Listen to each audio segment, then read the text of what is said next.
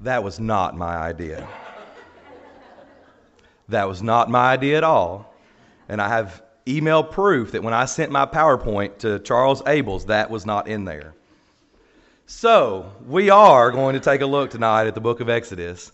But hopefully, as we even mentioned in our lesson this morning, there is some humorous things that are included there, including a lot of the laws and the discussion of what a person is to do. We have had a pretty good laugh at what to do if your ox falls in a pit and who's supposed to pay for that ox and the restitution that is made, what you do if you hit somebody in a fight but they don't die and then they walk again, and how you handle all of these things.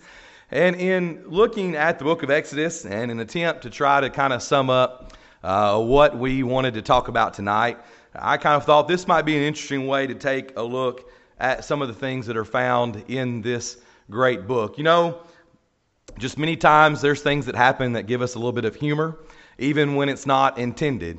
I think we could go around the room, and many of you that have attended church services for most of your life could give many examples of the things that happen sometimes in the middle of church service that you're not supposed to laugh at, but you kind of get tickled at it, and you just have a hard time stifling your laughter. I was looking at a few things, in kind of preparation for this lesson. Somebody said that some of the things that were said before in a service, somebody said that the preacher would say, instead of the city that was set on a hill, that there was a hill set on a city. Somebody said that a preacher one time said that Jonah was in the welly of the bell. I don't think that's right. Somebody said the preacher one time, talking about the 5 new converts, called them the 5 new convicts. And there was even a lawyer, a preacher who was a lawyer, that began his prayer by saying "Your Honor" instead of "Dear God." So sometimes funny things happen. Even this morning, it was kind of humorous. Some of you even caught a little bit of laughter out of it, but even this morning, as Charles and Dakota were going to be, to baptize Dakota, and Dakota took out the side door there, and I heard a little bit of laughter. Everybody's kind of, you're not supposed to laugh. It's like, wait a minute, he's going out the side door. Don't let him get away, He just got out the wrong door there. But sometimes funny things happen from time to time to us that we're just, not sure how to handle, or we kind of have to laugh about some of the things that happen. And I'll be honest, tonight, the point of the lesson is not just to have you rolling in laughter. My intention at all is not to be blasphemous or sacrilegious or disrespectful in any type of way. But you have to admit that sometimes we read things and we kind of think, maybe there's just a little bit of humor found there. What we're going to do tonight is really take a look at 4 things that I think are kind of humorous to me, but then 3 things that I don't know that they're so much humorous, but maybe we find humor sometimes in irony. I think they're a little more ironic, and I think there are a few applications and a few lessons that we can make for our lives tonight. So yeah, I was going for a bit of a headline grab today in our bulletin with the sermon, but I think we can learn a few things tonight. Number 1 this evening, as we think about some things in Exodus, if you've got your Bible, you can be turning to Exodus chapter 7. Exodus chapter 7. Again, just some of the ironic things and some of the somewhat humorous things that happen throughout this book. We talked this morning about some of the instructions that are given. Certainly in the instructions for the tabernacle, and as we looked at some of those this morning, are not humorous. They're very serious, and we'll even talk about that here in just a moment. But through some of the stories that take place, there are some things. Exodus chapter 7 and verses 8 through 13, Exodus 7, 8 through 13, is when Aaron and Moses are going to talk to God. And they begin here, before we get into the 10 plagues, with Aaron's rod. And so the Lord spoke to Moses and Aaron, saying, "When Pharaoh speaks to you, saying, 'Show a miracle for yourselves,' then you shall say to Aaron, 'Take your rod and cast it before Pharaoh, and let it become a serpent.'" So Moses and Aaron went in to Pharaoh, and they did so, just as the Lord commanded. And Aaron cast down his rod before Pharaoh and before his servants, and it became a serpent. Verse 11. But Pharaoh also called the wise men and the sorcerers, so the magicians of Egypt, they also did in like manner with their enchantments. That's the New King James. For every man threw down his rod, and they became serpents. But Aaron's rod swallowed up their rods, and Pharaoh's heart grew hard, and he did not heed them, as the Lord had said. Now, if you've got headings in your Bible, you may recognize that the very next step, the very next verse begins a look at the 10 plagues, with the first plague of water becoming blood. But when we talk about, humorous things, and sometimes we get pictures in our head, I think it's kind of funny to think about what takes place here. Because think of the many different ways this could have gone. In fact, we talked this morning about God and the tabernacle, and we said, God could have simply just spoke the word or simply just out of the dust conjured up this tabernacle, but he chose to have the people to build it. Well, I think it's interesting what happens here with the serpents or the snakes as well with these rods. Think about it for just a moment. Aaron throws his down, becomes a serpent, and all of these other magicians do as well. What I think is interesting is if it were up to me and you, we might think that's wrong. You might say, wait a minute, God, why would you allow the same thing to happen to their rods? That kind of takes away from your power, doesn't it? If you can do this with Aaron's rod, but they can do it with their magicians and their enchantments, then that doesn't kind of cause any divide. But God could have chosen many different ways for this to go. First of all, they could not have been able to do that. How humorous would that have been? Aaron throws down his rod, becomes a snake. Everybody else starts throwing down their rods, and they're just bouncing off the ground. Nothing's happening. Or they could have died. They could have thrown down their rods, and they could have been serpents, and they could have died. But it's kind of interesting to think about the fact. I wonder if any of them were really surprised. There's a good chance, of course, obviously they're not actually working magic. They're not able to actually perform miracles. So do you think that they were just sort of kind of boastful and they threw it down kind of hoping, and then all of a sudden it becomes a serpent? They were kind of surprised, these magicians, that they were actually able to do it. So I think it's kind of interesting to think about this fact that even all-powerful God allows this to happen for Aaron, allows this to happen for these magicians and these enchantments, but then of course he shows his power in the sense that Aaron's serpent is the one that swallows up the rest of them. Now, if you're like me, I would rather do any kind of miracle except for one that involves serpents. But yet, that's what happens here. And it's kind of interesting as God shows his power. I think as we talked about this morning of the God of heaven, the God of creation and what he is able to do. I think about Paul in Acts chapter 17 and verse number 24. As he is there at Mars Hill, we've talked about this verse lately, but the fact that Paul says that God, who created the world or made the world and everything in it, this is who we're talking about. We're not just talking about some idol. We're not talking about some little gold image on a shelf. We're not talking about a pope or a person that might call themselves God. We're talking about God, the God of heaven, who can cause these things to happen. And here in Exodus chapter 7, we're not through the 10 plagues. We're not through the Red Sea. So they may have witnessed some things, but not everything. But I think it's interesting that we begin here and we think about this idea of Aaron's rod becoming a serpent, the magician's able to do the same thing, but then God showing his power by Aaron's snake or serpent then taking up and swallowing up the other ones there. Number 2 tonight, the word stank. If you've got your Bible, you can look in Exodus chapter 16, beginning in verse number 14. Now, I don't know about you, but this word was humorous to me because you may have used it in your own life before. I think when I think of the word stank, I think of, unfortunately, the high school basketball locker room. All right, let's just be honest. A bunch of sweaty boys, all smelling up the place, and we talk about how much it stinks. And I remember maybe hearing that word before, and I thought, well, we've just kind of made that up. Somebody's talking about something stinking, and they call the word stank. But no, Exodus chapter 16, beginning in verse number 14, to kind of set the stage for us, of course. And when the layer of dew lifted, there on the surface of the wilderness was a small, round substance, as fine as frost on the ground. So when the children of Israel saw it, they said to one another, "What is it?" For they did not know what it was. And Moses said to them, "This is the bread which the Lord has given you to eat." Now go over to verse number 31 and we get a little bit more of the description, as it says, "And the house of Israel called its name manna, and it was like white coriander seed, and the taste of it was like wafers made with honey." So we know about manna. Everybody kind of knows about manna, and it's used there in the book of Exodus. But now let's go back to verse number 18. Exodus chapter 16 and verse number 18. "So when they measured it by omers, he who gathered much had nothing left over, and he who gathered little had no lack. Every man had gathered according to each one's need. And Moses said, 'Let no one leave any of it till morning.' And in verse number 20, notwithstanding they did not heed Moses, But some of them left part of it until morning, and it bred worms and stank. And Moses was angry with them. You go on to verse number 21 of interest. So they gathered it every morning, every man according to his need. And when the sun became hot, it melted. So here in the book of Exodus chapter 16, we get a little bit of the interaction of how they're supposed to handle this. They're supposed to get just what they need. Although we see going on down through the rest of chapter 16, we won't take the time to read tonight. But because of that, we see that they are going to collect more on the sixth day, gather twice as much in order for the Sabbath rest down there in verse number 23. But when they leave it, there is this, it's maybe hard to believe and call it a miracle, but this type of idea that either it melts at one point or it breeds worms and it stinks because of it being left out. It's interesting because it goes a lot like the lesson this morning.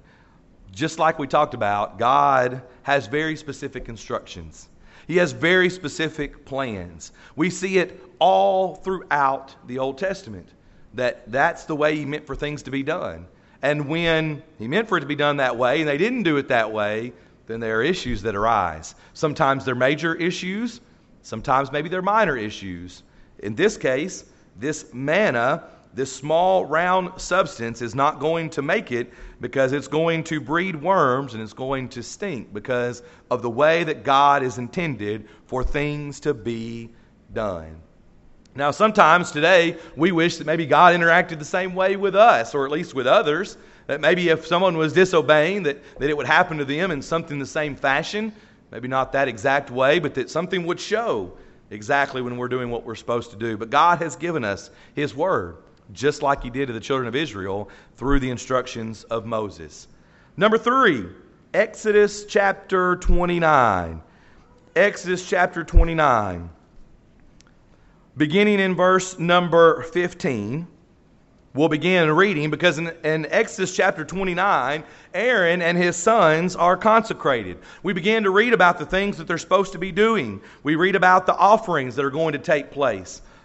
And in verse number 15 of Acts 29, it says, "You shall also take one ram, and Aaron and his sons shall put their hands on the head of the ram, and you shall kill the ram, and you shall take its blood and sprinkle it all around the altar. Then you shall cut the ram in pieces, wash its entrails and its legs, and put them with its pieces and with its head. And you shall burn the whole ram on the altar. It is a burnt offering to the Lord. It is a sweet aroma, an offering made by fire to the Lord. And you shall also take the other ram, and Aaron and his sons shall put their hands on the head of the ram." And then verse number 20. "Then you shall kill the ram and take some of its blood and put it on the tip of the right ear of Aaron, and on the tip of the right ear of his sons, and on the thumb of their right hand, and on the big toe of their right foot, and sprinkle the blood all around on the altar." Now, I think there's even a little more interesting instructions there. Go down to verse number 22. "Also, you shall take the fat of the ram, the fat tail, the fat that covers the entrails, the fatty lobe attached to the liver, the 2 kidneys and the fat on them, and the right thigh, for it is a ram of consecration, 1 loaf of bread, 1 cake made with oil, and 1 wafer from the basket of unleavened bread that is before the Lord. And you shall put all these in the hands of Aaron and in the hands of his sons, and you shall wave them as a wave offering before the Lord." And for the sake of time, we're going to stop there tonight. But again, all kinds of interesting instructions that come out of this. I joked in the video that we put on Facebook there and about the many things that the people were told to do to interact with each other. This morning, we talked about the instructions that would go along with the tabernacle. And even tonight, as we think about more instructions about how to handle yourself, where to put the blood, even including on the big toe of their right foot. Yes, it seems silly to us. It may even seem a little humorous. But God has given His instructions. I think it's interesting sometimes when I think of it as a humorous look, oftentimes we talk about Noah when we talk about obeying, right? And we only go to gopher wood. Why don't we talk about big toes when it comes to obeying? Well, we don't always know that passage is tucked away in there. But yet God is encouraging us, as He is encouraging them, to be obedient to the way that he has told them that things are to be done. One more tonight before we move on to some other points here. Exodus chapter 32. Now, this one you may recall, and maybe it's a little funny as well to think about the way that Moses handles it.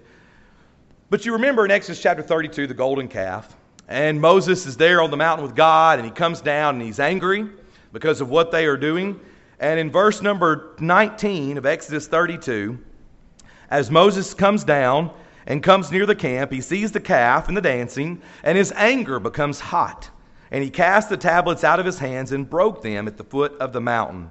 But I told the kids as we study this in Bible Bowl, verse number 20, then he took the calf which they had made, burned it in the fire, and ground it to powder.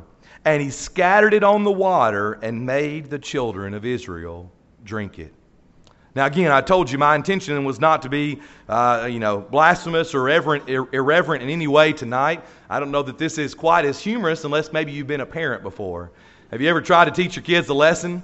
I even think about our animals. You think sometimes people teach you. I don't know that it's the best way, but some people have taught you. If your animal uses a bathroom in the floor, particularly maybe a dog, then you might take it over and show it to it or put its face in it or something like that. Maybe you've done the same thing before with a child in a sense where they were doing something you didn't want them to do. And they said, you said, well, you're going to finish it. You're going to do the rest of it. You're going to do whatever to try to make an impact on you that you'll remember what you did wrong. Moses here takes that calf that they've spent this time on, grinds it down, ground it down into powder, and then makes them drink it. I think about, if you've got your Bible, turn over to the New Testament to Hebrews chapter 12. Hebrews chapter 12 and verses 5 through 6. First of all, Hebrews 12, 5 through 6, which is a quotation from Proverbs chapter 3. But we don't like the idea of discipline and being disciplined. Hebrews chapter 12 and verse number 5, the Hebrew writer says, and you have forgotten the exhortation which speaks to you as to sons. My son, do not despise the chastening of the Lord, nor be discouraged when you are rebuked by him. For whom the Lord loves, he chastens, and scourges every son whom he receives. And even on down there into verse number, or even it continues on down through about verse 11. We won't read all of it. Verse number 11 says, now no chastening or no discipline seems to be joyful for the present, but painful. That's the way things go for us sometimes. Discipline's not fun. We don't like to be reminded of the times that we mess up. And in all honesty, obviously the way God interacts with us today, that's not always the way it happens. Now, sometimes when we make a mistake, we find ourselves with a memory of that. You think about someone who possibly makes the mistake of driving while drunk, takes the life of someone. They've got to live with that. Maybe they are even punished with jail time or something like that because of what they've done. There are things that sometimes bring it back to memory for us.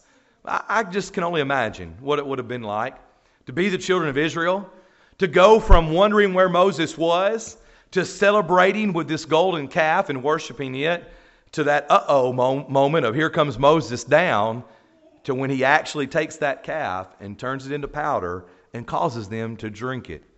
To think about what they have done here and to remind them of the grave mistake that they have made, the mistake that's going to continue on with them as they continue to do some of these things and break this covenant. Now tonight, in our last few moments together, I'd like for us to consider three things that maybe, again, I don't know that they're so much humorous as maybe ironic when we think about what takes place. The first one is there in Exodus chapter 32 again, if maybe you're still there, beginning in verse number 21. We talked about this before in previous lessons over the book of Exodus, but when you come to Exodus 32, we left off with verse number 20 where they're made to drink. But you remember the interaction between Moses and Aaron. Verse number 21, and Moses said to Aaron, what did this people do to you that you have brought so great a sin upon them?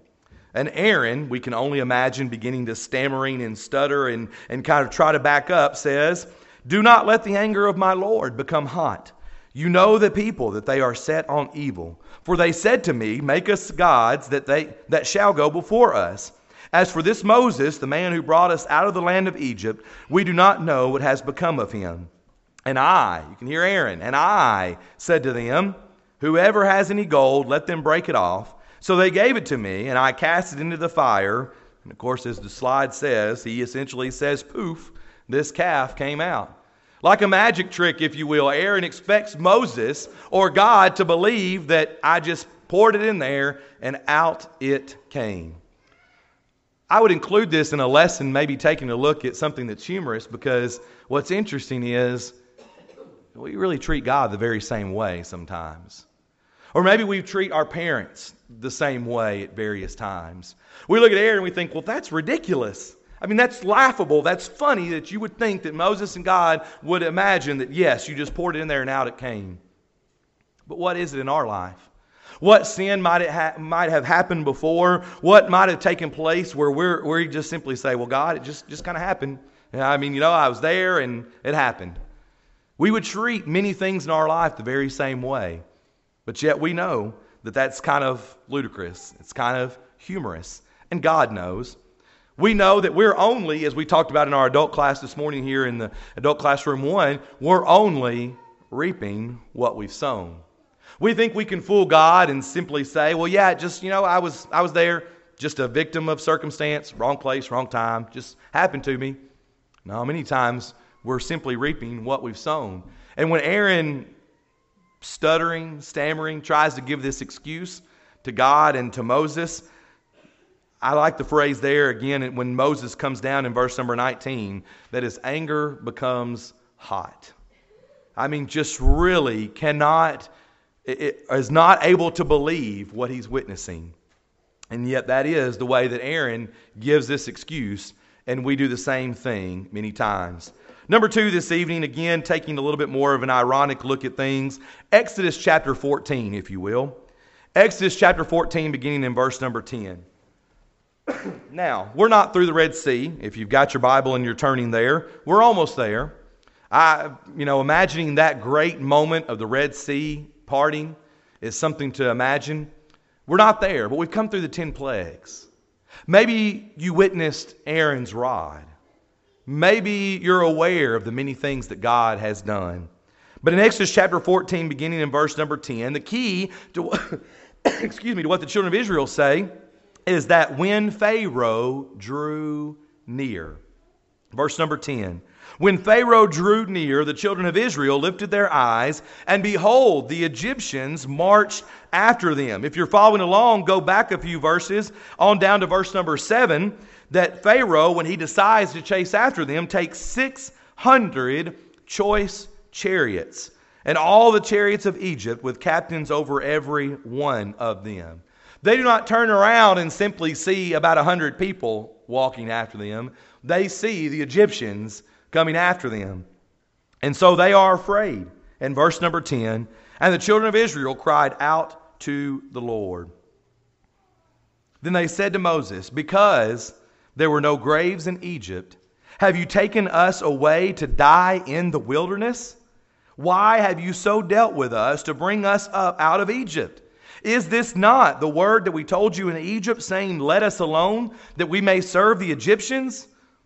For it would have been better for us to serve the Egyptians than that we should die in the wilderness.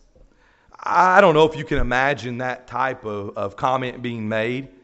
Maybe perhaps you've helped a family member before, or a friend, even with someone who may be dealing with some serious type of addiction to drugs or to alcohol or something, but you help. You go through every level of helping that you can, and yet they still look at you and continue to complain or to fuss or to whine about things and continue to kind of take a negative look at the situation.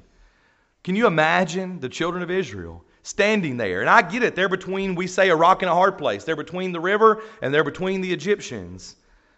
But you have to ask, how good do you have it? Do you recall, we didn't even get to read it, but back earlier in the chapters when they're talking about their burdens being doubled, the Egyptians coming through and saying, we're taking away your straw and the things that make it easier to build, and we're going to make you do it on your own.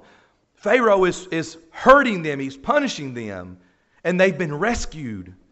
Yet they look at God and say, you should have just left us there. They don't stop with their complaining there. If you've got your Bible there in chapter 16 and verse number 3, before the bread from heaven comes down, the children of Israel said to them, to Moses and to Aaron, "Oh, that we had died by the hand of the Lord in the land of Egypt, when we sat by the pots of meat and when we ate bread to the full. For you have brought us out into this wilderness to kill this whole assembly with hunger." Chapter 17 in verse number 3, "And the people thirsted for water. And the people complained against Moses and said, 'Why is it you have brought us up out of Egypt to kill us and our children and our livestock with thirst?'" Time and time again, they're just saying, "You should have left us there." And again, put ourselves in the position of God, in a sense, as a parent, God the Father, to look back and say, "You ungrateful people. I mean, how many times are you going to slap me in the face and cause me to think about what I've done? I rescued you. I want to make you my people." But yet, time and time again, you continue to complain.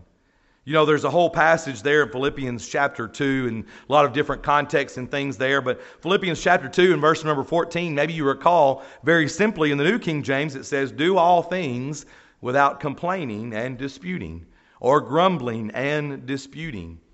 We sometimes are like the children of Israel. We forget how good that we really do have it. Things are not perfect. We struggle from time to time, but we do have a God who takes care of us and loves us.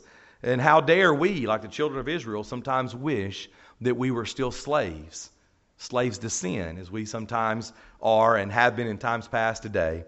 And then finally, if you've got your Bible, to finish us in the book of Exodus, go to Exodus chapter 40, the very end of the book. Throughout this book, we've talked about the fact that God wants to be with His people. God wants to be with His people. In Exodus chapter 40 and verse number 34, as the tabernacle is completed, it says, "Then the cloud covered the tabernacle of meeting, and the glory of the Lord filled the tabernacle." And in verse number 35, "And Moses was not able to enter." Moses was not able to enter? After all that he had just done, after these great things that have been put forth, this great effort that we talked about this morning between Moses and these gifted artisans and the things they were able to create and make following the instructions of God, Moses can't enter? It's true. You know from the book of Leviticus about the fact that the book of Leviticus is filled with more of those great instructions of what they were to do to make themselves holy, to be able to see God or to visit God in a sense, as the priests were able to do there in the tabernacle because He is holy. Israel's sin has damaged the relationship. Notice in Leviticus chapter 1 in verse number 1, if you're there at the end of Exodus, Leviticus 1:1 begins saying, "Now the Lord called to Moses and spoke to him from the tabernacle of meeting." Of course, a continuation there from the end of Exodus that Moses is not able to go in. Leviticus is about how God graciously provides for a way for sinful people to live in His presence. And in Leviticus, God provides a way. And we see how Moses and the high priest could then enter. Notice, if you've got your Bible, over in Numbers, we end Exodus with the fact that Moses can't enter. Leviticus 1:1, the Lord calls to Moses from the tent, the tabernacle of meeting. And then in Numbers chapter 1 and verse number 1, "Now the Lord spoke to Moses in the wilderness of Sinai in the tabernacle of meeting." It would seem that the book of Leviticus works, that the instructions that God has given has allowed Moses and the people, through the high priest and all the things that are listed there in Leviticus, and we obviously have no time for that tonight, but are able to be in the presence of God, to offer the sacrifices that they needed to offer, to be able to be with Him as He has planned for this to happen. One more passage here, and the lesson will be yours. 1 Peter chapter 2. 1 Peter chapter 2. When we think about the fact of Moses not being able to enter, that might make us a little bit sad. It might seem a little backwards. Again, not necessarily humorous, but ironic of all the work that Moses had done. 1 Peter chapter 2, beginning in verse number 9, Peter says, "But you are a chosen generation, a royal priesthood, a holy nation, His own special people, that you may proclaim the praises of Him who called you out of darkness and into His marvelous light, who once were not a people, but are now the people of God, who had not obtained mercy, but now have obtained mercy." And even in Hebrews chapter 8, in Hebrews 8, 9, and 10, by the way, again, not enough time today, but talks about the tabernacle and the old law and the things of the new law and Jesus. And in Hebrews 8, in verse number 6, the Hebrew writer says, "But now He has obtained a more excellent ministry, inasmuch as He is also mediator of a better covenant, which was established on better promises." Praise be to God that we don't have to offer the ram and the fatty lobe and all those things up here today. Praise be to God that He sent His only begotten Son, that Jesus would be the mediator of a better covenant, that we don't have to worry about all the things of the tabernacle. And although we talked about it this morning, we're thankful that God has made a way. While it might have changed from the old law to the new covenant under Jesus Christ, He's made a way for us to be in His presence, especially with His church, as we talked about this morning, but even as we think about all of eternity. As we conclude this lesson tonight and sort of conclude our look at the book of Exodus, I hope that you've been somewhat encouraged by the various things that we've talked about. I would encourage you to take a look at it on your own, reading through it and thinking about not only the instructions, not only the laws, but even the stories that maybe you know so well. Tonight, as we conclude this lesson, we ask for you to consider your life in light of the new covenant, the better way, the better promises that come through the death, burial, and resurrection of Jesus Christ. Maybe you're here tonight and you need to put on Christ. We're thankful for His sacrifice. We're thankful for that way. And we've been thankful even this week and this past week to see several who have been willing to do that. If you want to know more, we would study with you even this night about that great commitment. Maybe you're here and you've been separated. As we think about the children of Israel continually, in a sense, disappointing God by turning away from Him, we do the very same thing. Maybe you need the prayers of this congregation, some type of public sin that you have made and would like to make known. Maybe you just need the prayers of this congregation to help you through this life, through this journey of Christianity, living here upon this earth on the way to eternity. Hoping, not in the sense of just I hope that the sun shines tomorrow, but that I have a hope of heaven. You can have that comfort and that peace if only you would become a child of God. Maybe you need to do that. Maybe you need to come back to Him. We'll be singing to encourage you as we stand together and as we sing.